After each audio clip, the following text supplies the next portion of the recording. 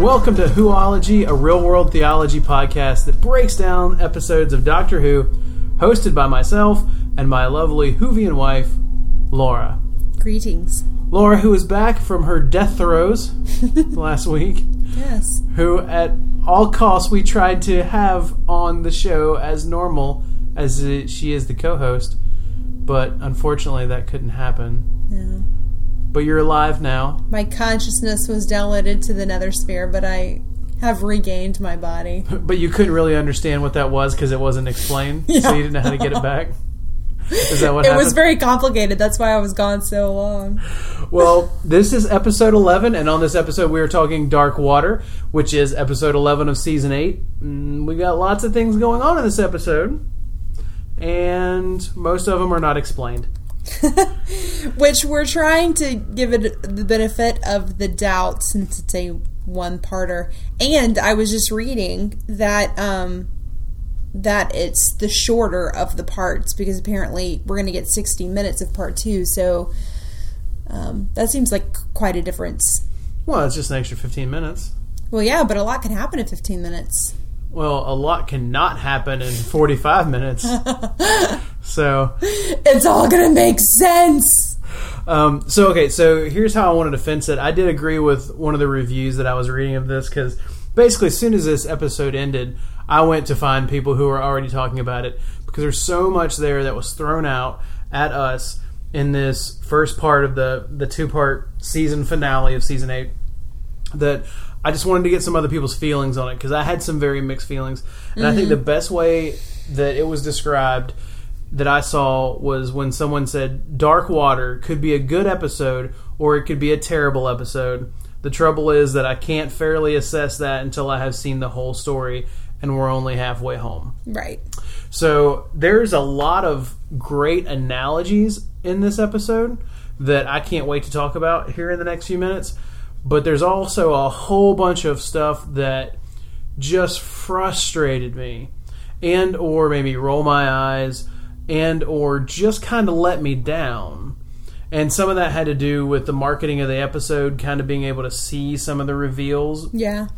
Some of it had to do with having really high expectations for Stephen Moffat and having him always keep me guessing, but then, like, I'm guessing and I'm right. And that never happens, and I don't feel like it should happen. Wait, how does that work? So with Stephen Moffat, like, everything that he's done story arc-wise, like, it almost always, like, it's something bigger and more grand and something that I could have never guessed. Oh, I see what you're saying. You're like, oh my gosh, it could be this or this. Let's, let's all have let's analyze. And then it's like, wah, wah. Well, and I think that's the thing. From the very first episode in season 8, there was a question of who Missy was. Mm-hmm. And, I mean, if you've been listening to the Whoology episodes, you know we're getting spoilers, so I don't, if you haven't seen the episode, go watch the episode, because we're going to spoil everything. Whoology is a podcast that's all about talking about the episode, the episode that just happened. So, from the very first episode of the season, there was instant, everyone goes to the Doctor Who forums, everyone has their blog posts, everyone has their podcast, where they guess who Missy is, what the overarching theme is going to be. It's what we, like I said, it's what we expect from Stephen Moffat. Mm-hmm. Basically, most of the people that I read, and my own suspicions, were that Missy would be the Master. Yeah. And she is. Yeah. And so you just wanted it to be like more complicated. More I wanted it to be like I feel like it was one of those reverse things where reverse psychology. Yeah, it's like it's not, it is. Yeah, it's so obvious that it is, so you obviously can't think that it is. So maybe that's how we were right wrong. But so like I said, so there's all this wrapped in this episode, and I feel probably the exact same way as that quote. I feel right now when I look back, this could be a good episode or this could be a terrible episode.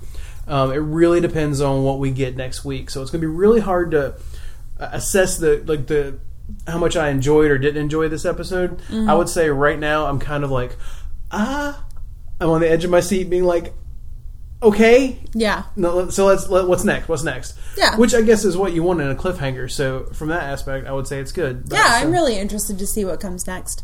My 3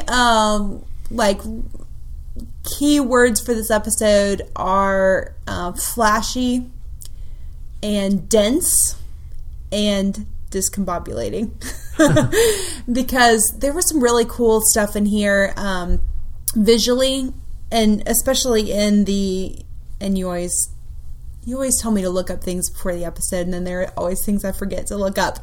The Nethersphere, right? That's not a word that I'm making up right now. Okay. Had some really cool visual stuff going on. So that's what I mean by flashy. I mean, even the volcano scene, there were some interesting shots that happened there. So visually, it was flashing. It was interesting to see. It was dense. It was packed full of things going on. And I'm wondering, I think right now I'm feeling frustrated by some of them because if they're isolated events, or like scenes that happened and we're just supposed to move on, I feel like maybe they're not really serving any purpose except to be kind of self-indulgent or to be emotionally manipulative to the audience. But if they have a greater purpose in the second half, then I'm willing to look for that and be excited about that. So yeah, it was really dense. You've got Clara dealing with her feelings about Danny's death. You have Clara and the doctor dealing with this concept of her betraying him. Are they on even footing? How does he deal with her betrayal? Forgiveness. You have Missy, her reveal as the doctor's arch nemesis. You have this idea of death. Where do people go when they die? How do we treat or talk about the afterlife? What do we think about it as a race? So you've got a lot of stuff going on, and I'm hoping that that they all have a place to go in the next episode, because I want them to be purposeful. I want them to be full of meaning, but I feel pretty safe in saying that for me, the volcano scene, I just wish it was gone. I have no love for that scene. Anyway, and my third keyword, discombobulating, is because I feel nervous doing this episode because I feel like I'm just dumb and just didn't get some things. Like, I'm like, wait a minute, why did they do this? Why did they say this? Why are they having them fill out forms and stuff in the Nethersphere? Why aren't they just telling them, like, look, we downloaded your conscience? Like, why are they trying to trick them? I don't know. So I feel like maybe I'm just confused, and that's my fault and not anybody else's fault. So anyway, those are kind of like my initial thoughts about this episode.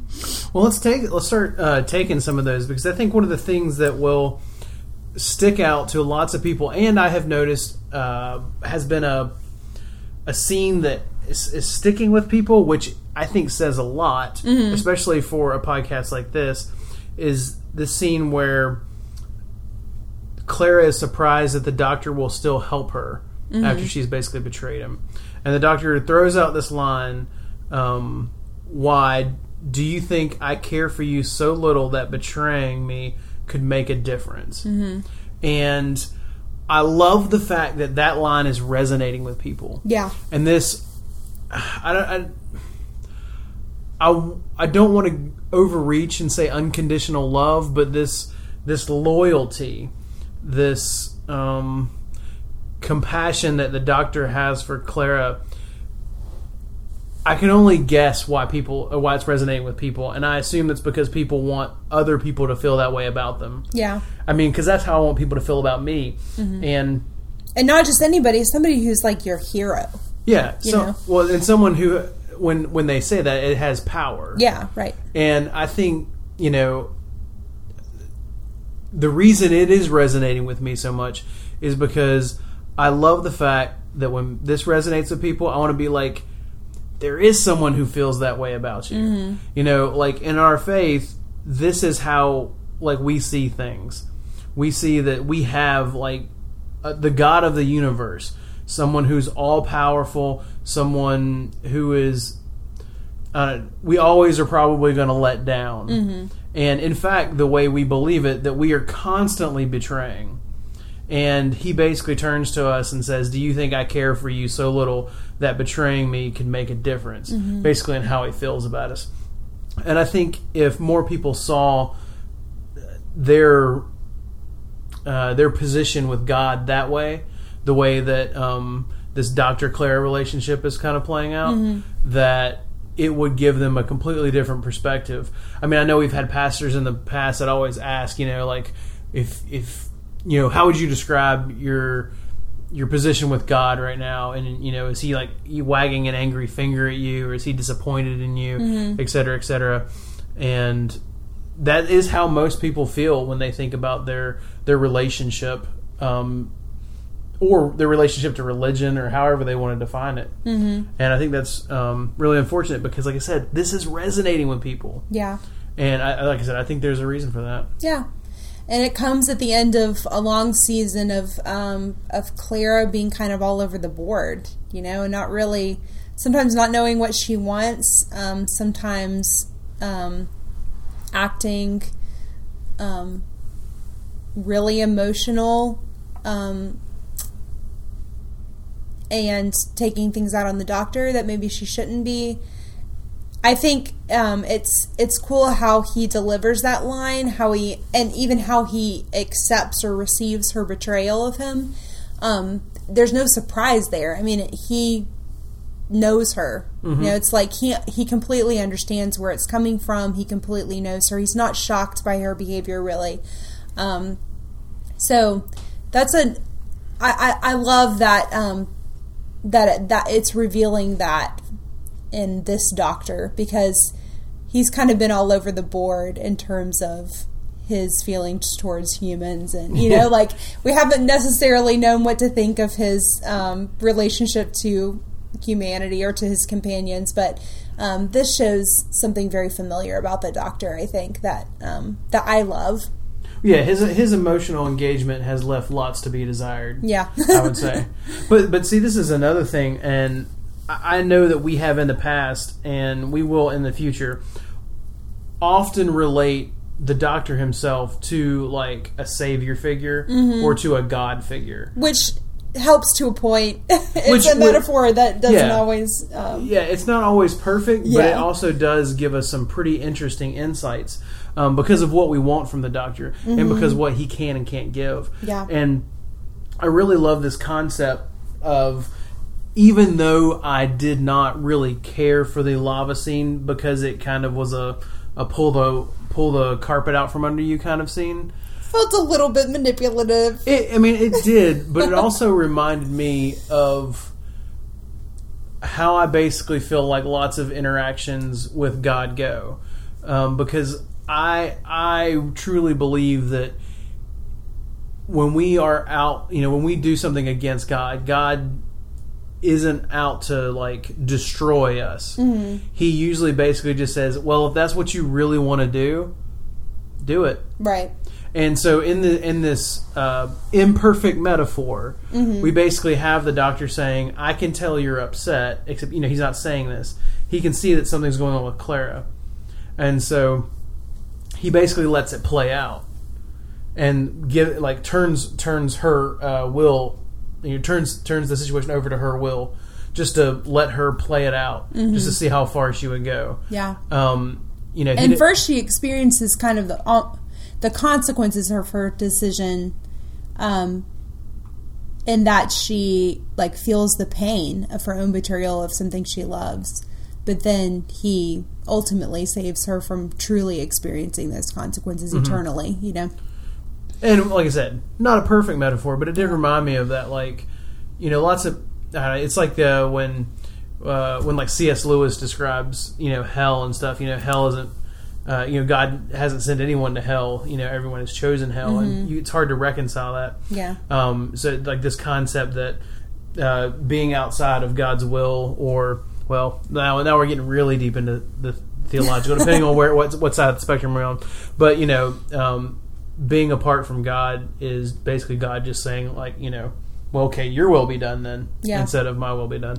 So, just practically, are we saying then that, here's my confusion coming in, are we saying that the Doctor already knew that Dani was dead when she got on the TARDIS? I don't necessarily know. I think you could tell that she was incredible, like she was being weird. He pointed out that she was, like, something was different. Right. He's like, usually you say, like children or school or grading or whatever, like you're trying to run away from something and you don't answer that way. So I think he knew something was up. I just don't think he necessarily knew maybe specifically. And like I said, once again, that's why it's an imperfect metaphor. And one of the reasons that I also did not care for the scene ultimately. I loved the scene while it was happening, and then once we realized that, can we just stop for a second and maybe we did miss something, because I think we both turned to each other and were like, can't he just snap the doors of the TARDIS open? I'm surprised that you enjoyed that scene. I didn't enjoy the scene while it was happening at all. I was so distracted just by this fact that, like, it seemed very important to me to understand why was it so devastating that the keys would be destroyed. Like, they set up this whole thing about how the Doctor could snap open the doors of the TARDIS, and Clara can even do it. She did it in, like, the first episode of season 7. So that was very distracting to me, that just practically was not explained in a way that I could, like, emotionally get on board with, like, oh my gosh, the stakes are really high. The stakes didn't feel high to me at all. And so her emotions meant nothing to me. Her, and, his, like, shock or whatever at her throwing them in the lava. So I think that really, that one simple thing really destroyed that whole scene for me. I think there are some interesting things being said about what that reveals about how she feels about Dani ultimately, when, sometimes we're like, oh, does she really love him if she's lying to him, blah, blah, blah. But, and I think the scene is doing some interesting things in other ways, but because of that fact, I could not get on board with it, and it just still is not resonating with me at all. Well, I mean, like I said, this may be skipping ahead to actually likes and dislikes, but I mean, conceptually in this scene, since we're going to since we're obviously talking about it, I love Capaldi in this scene. I love the Doctor's rationale and what it tells us about the Doctor, and, like, how he argues. He's like, some things can change, some things can't, and I just know what they are, and I do what I can to change them. And then when he's arguing, it's just great. He's like, look, this is what it's going to create. You know it, I know it, so I'm not going to bend. And I guess the question is, looking back, would he have reacted the same way if he didn't know it was a dream, et cetera, et cetera? Or, like I said, maybe there's something that suddenly we can't snap the doors of the TARDIS open. But also, he's saying he can't do that because it's a paradox. But then he says, okay, let's go get Dani. I mean, well, they're going to rescue Dani. They're not going to reverse what happened to him. Okay. Because Clara wants to go back in time and stop him from dying in the first place. They're actually going to go to where he's dead. Gotcha. And so they're not hypothetically creating a paradox. Okay. In this science fiction, Oh, I'm totally down with all of that. So, which is the irony of it all. I'm like, oh yeah, let's go to the afterlife. This is really cool. But I'm really hung up on the fact that they didn't explain the keys. Yeah. So I understand the irony of the situation. Well, so the other thing that frustrates me about that scene is the fact that, to me, it's very typical of what frustrates me lots of times with Stephen Moffat. It's what frustrated me at the end of season 7 when Clara did not die. I feel like... Namely, the stakes are not really that high. Moffat writes scenes that have incredibly high stakes, and then he cheats so those stakes were never that high in the first place. Yeah. They were only high when you were watching them the first time. So the first time through, like, I'm on the edge of my seat, but watching it, like, subsequent watches, I'm like, it doesn't matter anyway. Right. You know, like, don't sit here and give me, like, a 10-minute speech about how you can't jump back into your own timeline, because then it'll blow up the entire universe, only to be like, oh, Claire's in there, and now she's basically sacrificed herself and done one of the most noble things ever. Well, I'm not only going to go undo this incredibly noble thing she's done by making it not a sacrifice anymore, but I'm also going to break the rules that I just made up. Right. So now there are no real consequences. And like I said, I know that's an oversimplification, so if you want to argue about that, I completely understand, because I acknowledge that I'm oversimplifying that. But that's another thing here. Like, oh my gosh, okay, we forget the snapping thing and the keys are really gone. We've just created a real big problem. Yeah. Oh, except we haven't, so it doesn't matter. Yeah. So, okay, so we're gonna, like I said, there's so many analogies in this thing that I want to hit them all before we talk about just likes and dislikes. And there's one major one that I want to talk about really quickly, and that is, conceptually, again, for this show, when we start talking about theology and theme and stuff like that, one of the things that we love that Doctor Who does is make normal things seem really terrifying. Yeah. You know, and this is what we saw in, like, Silence in the Library. This is what we've seen, you know, with Blink. Like, these are the empty child. Yeah, the empty. These are like things that have found ways to take normal things and turn them into really, really disturbing things. And so, you know, when we actually learn what the 3 words are, the 3 scariest words, and, you know, it's like, don't cremate me. And so, I mean, I know it's freaking me out, because I was like, I don't see why I need to take up space in the dirt, you know? Yeah. And now I'm like, I don't know. Because he comes up with this great concept. And this could be a good episode, or this could be a terrible episode to me, because there was lots to me that was terrible that hasn't been explained yet. But there's lots of good. There's this this great, awesome concept. When they talk about, think if a fetus could call another fetus, basically. And they were describing life in the womb. And then one day they were born, and they were like, well, I guess this is goodbye. You know, I don't understand anything else. You can't comprehend life this is my only world. Yeah. But there's another world. And he's basically like, this is what happens. And the interesting thing to me, and this is something that Mark and I were actually talking about on the last episode, of these ways that people who are not, or don't have any faith at all, like they don't have any spiritual life, I mean, for the most part, you know, people who are self-proclaimed atheists or agnostics at best. Are you talking about the writers? The writers of the show. Okay.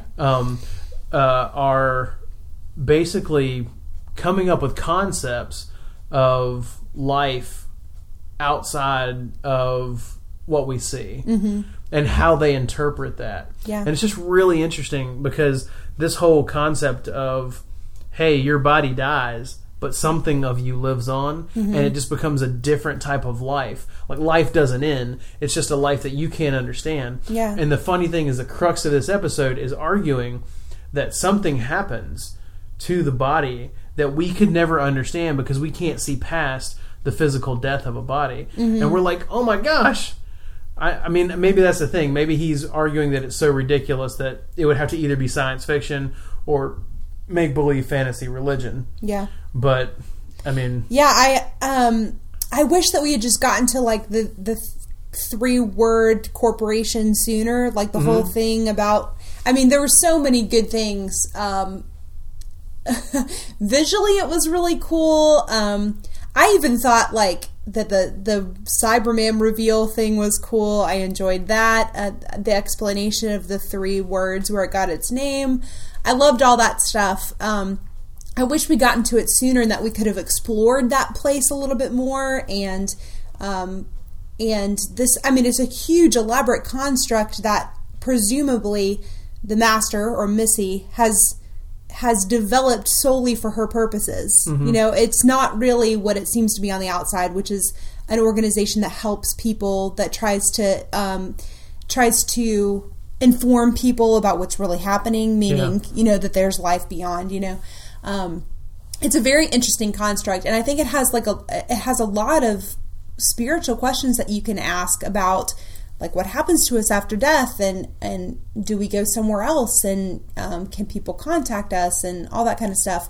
And I'm really hoping that it has somewhere else to go in the next episode, because I don't know, do you feel like, is there still mystery, or has this episode, have the writers already explained that away? Have they already said, obviously not, because we're saying, oh, maybe there's an afterlife, but then you're showing that there's not, that it's all fake, that it's all constructed for somebody's purposes. Oh, I don't feel like they've, at least from where I was watching, it didn't look like they actually came down. They threw out an idea, and I still can't tell if that idea is something that they're saying, this is what happens, or this piece of Time Lord technology is basically stealing people's consciousness at the last second. So that they're not really dead, which is still interesting, because it's introducing the concept that there's like something in a person beyond their intelligence, or their, that there's maybe a soul. We can call it a soul. That's interesting. Maybe it still has places to go. So I'm hoping they clarify, because I still don't think we understand. I definitely think we do not understand the Master's end game. And I don't think we're going to understand that until, hopefully next episode. Yeah. So we'll see what happens then. And I do want to talk a little bit about Missy as the Master. I know we talked about how we wanted it to be more complicated than it was. It's really not very complex that she is who she is. But I think that Gomez did a pretty excellent job of being the Master. Oh, yeah. She was exactly what I remember the Master being, which is this cold, calculated, but almost fun and funny kind of, crazy combination. So I think she's doing a great job. She's definitely reminiscent of a character that we already knew, which is cool, because they're even different sexes, and so that she's able to embody this thing that we already know in a whole new way is really interesting. It does make me sad in the sense that I feel like I was really satisfied with the end of the Master and the end of time. I felt like there was some redemption in that he sacrificed himself. Maybe not intentionally for the Doctor. It was really still for himself, an act of revenge. But I hope that that doesn't undo some of that redemption, that there's something more to the Master than just this insanity, that it came from somewhere, that he does have an origin, and maybe it's not all his fault, or her. I guess we have to call it her now. But I thought she did a great job. She was really entertaining to watch, and so I'm actually excited to see her in the next episode and see how she continues to develop. Well, as we wrap up this part 1 of our season finale, are there any dislikes that you really want to hit on real quick? I think I pretty much said what I wanted to about the volcano scene. That was a bust for me. That was mainly it? That was it? I was going to say, I think we basically hit on mine as well. Like, the fact that, to me, the Master was kind of a letdown. I mean, it's cool, but I didn't want to see it coming. Because for all my complaints of Moffat as a showrunner, the thing that I really always liked about Moffat was the fact that he would keep me guessing. Sometimes I would roll my eyes. Maybe lots of times I would roll my eyes. But I would always be guessing. And I don't feel like... I mean, maybe he was... Like I said, I don't understand. But that, and like I said, the Moffatness of having the the volcano scene where high stakes and then the rug is pulled back and they weren't high stakes. Yeah. So, like we always do, let's end on a positive note. Some things that you really did like about this episode. I like, how may I assist you with your death? Like I just like the dark humor that is available in the construct of like the 3 words corporation and what it offers to people. And I love that. I think that is such a rich, like, central theme that is available to be developed. This idea that, like, not just us as the viewer, but the people that Missy is trying to dupe. Like, they are so concerned about what comes up after their life that they're willing to fall, like, hook, line, and sinker for this message she's giving them, and like falling into her plan, which seems to be what the Master is always capable of doing, is manipulating people into doing what he wants them to do by playing off of a fear of theirs. So I think that's really cool. Really, I'm digging Missy pretty well. Well, I was going to say, yeah, so that's why the Master is my dislike and my like. Because I did think Missy as the Master as a woman in general, I thought that was great. Lots of people were very excited because to them it means that, or they're under the assumption that the Master is regenerated as a woman. Though, I mean, and that's highly likely, but not yet technically confirmed. So they're excited for the concept that the Doctor himself could be a woman at some point. Yeah. Hey, maybe Moffat is really pulling our legs. Maybe it's just somebody who thinks they're the Master. We don't even know. We don't technically know yet. We're not going to know until next week. So we're complaining about nothing. But, so like I said, then there are lots of little things. This is kind of like last episode as well, where they're just like little lines that I really enjoyed. I love when Dr. Chang was reading the psychic paper and he said, "Why is there all this swearing?" I really love like you've said, that there's this mystery, like this concept that they've kind of hit upon in part 1, and I'm interested to see where it goes in part 2. So there's a lot to like. Like I said, lots of little things that I want built on. Like I said, I wish the marketing didn't tell me that there was going to be Cybermen in this, and because it would have made the dark water concept way more interesting. Yeah. Instead of being like, well, okay, so we all know it's Cybermen, right? Because we saw the preview. Yeah. One of the reasons I don't like watching previews typically. I have a pretty big sense of dread for whatever they're going to do with Clara, because I'm just so sick of Clara being like, more than she seems, oh my gosh, and like, and that I'm just afraid based on the marketing. It's going to be like, oh snap, she's something else. She's a Cyberman. And then we're all like, what? She's the Master. Yeah, just because. Yeah, that can't be true. Too much. You know why? Too much. Because Sho'nuff's the Master. Okay. Left field. So, but like I said, we're going to find out hopefully way more next week, and then we'll be able to properly come back and understand what we've seen in this episode. I did want to mention really quickly that the whole Danny with the kid that he killed accidentally. The kid's reflection being in the little iPad right there at the end. I'm interested to see where that goes, because it looks like he's going to be the one that stops him from deleting himself, et cetera, et cetera. So, that is one like that I was going to write down and I forgot to, was that I actually really liked the scene where he lets Clara go by saying over and over again that he loves her. But anyway. Yeah, like I said, dense. There's so much in this episode that we could talk about. So many things are happening, and all of them feel a little bit like loose ends, so hopefully they get tied up next week. Yep, so we want to know what your loose ends were. We want to know how you felt about part 1. Did it do what you wanted it to? Did it not? Do you feel like this is teetering on the good/terrible precipice? Or did you just flat out like it? Or have you resigned yourself not to like it? Did you see the Master coming a mile away? Like I said, so many things going on in this episode. We want to know how you felt. We want to keep the conversation going. So if you want to connect with the show, go to www.realworldtheology.com/whoology or download the show on iTunes. just like I said, keep commenting, and we'll keep commenting back. We'll have conversations that last a lot longer than this 30-minute podcast. I want to give a shout out. Our theme song was written and recorded by Sindarin Relic.